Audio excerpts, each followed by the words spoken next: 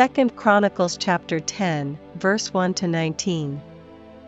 And Rehoboam went to Shechem, for to Shechem were all Israel come to make him king. And it came to pass, when Jeroboam the son of Nebat, who was in Egypt, whither he had fled from the presence of Solomon the king, heard it, that Jeroboam returned out of Egypt. And they sent and called him. So Jeroboam and all Israel came and spake to Rehoboam, saying, Thy father made our yoke grievous, now therefore ease thou somewhat the grievous servitude of thy father, and his heavy yoke that he put upon us, and we will serve thee. And he said unto them, Come again unto me after 3 days. And the people departed. And King Rehoboam took counsel with the old men that had stood before Solomon his father while he yet lived, saying, What counsel give ye me to return answer to this people? And they spake unto him, saying, If thou be kind to this people, and please them, and speak good words to them, they will be thy servants forever. But he forsook the counsel which the old men gave him, and took counsel with the young men that were brought up with him, that stood before him. And he said unto them, What advice give ye that we may return answer to this people, which have spoken to me, saying, Ease somewhat the yoke that thy father did put upon us?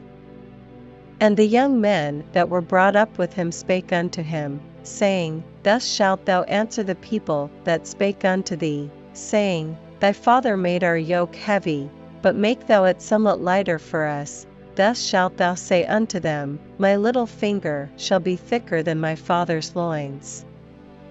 For whereas my father put a heavy yoke upon you, I will put more to your yoke. My father chastised you with whips, but I will chastise you with scorpions. So Jeroboam and all the people came to Rehoboam on the 3rd day, as the king bade, saying, Come again to me on the 3rd day. And the king answered them roughly, and King Rehoboam forsook the counsel of the old men, and answered them after the advice of the young men, saying, My father made your yoke heavy, but I will add thereto. My father chastised you with whips, but I will chastise you with scorpions.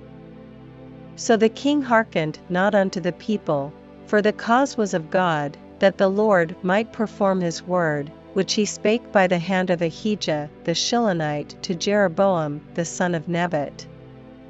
And when all Israel saw that the king would not hearken unto them, the people answered the king, saying, What portion have we in David?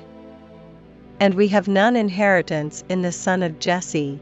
Every man to your tents, O Israel, and now, David, see to thine own house. So all Israel went to their tents. But as for the children of Israel that dwelt in the cities of Judah, Rehoboam reigned over them. Then King Rehoboam sent Hadoram that was over the tribute, and the children of Israel stoned him with stones, that he died. But King Rehoboam made speed to get him up to his chariot, to flee to Jerusalem. And Israel rebelled against the house of David unto this day.